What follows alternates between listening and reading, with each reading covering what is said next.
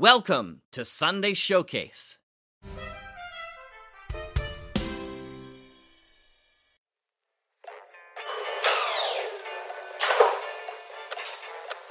Good morning, everyone. It's Easter Sunday, happy Easter, in the Sunday Showcase, and I'm David Alt. Sorry if I sound a little strange, I'm stuck in the Mutual Audio Building's lift. Apparently it's a little sluggish after so many turkey and ham dinners. I don't know how they do things over here, but it's all lamb and chocolate over back at home. Well, this week we'll begin, if I can get there in time, with Sonic Society 728, Sonic Imaging. John Barber and Mark Rose return with Reimagined Radio and a salute to one of Jack's favourite radio drama writers of all time, Lucille Fletcher, in a double bill.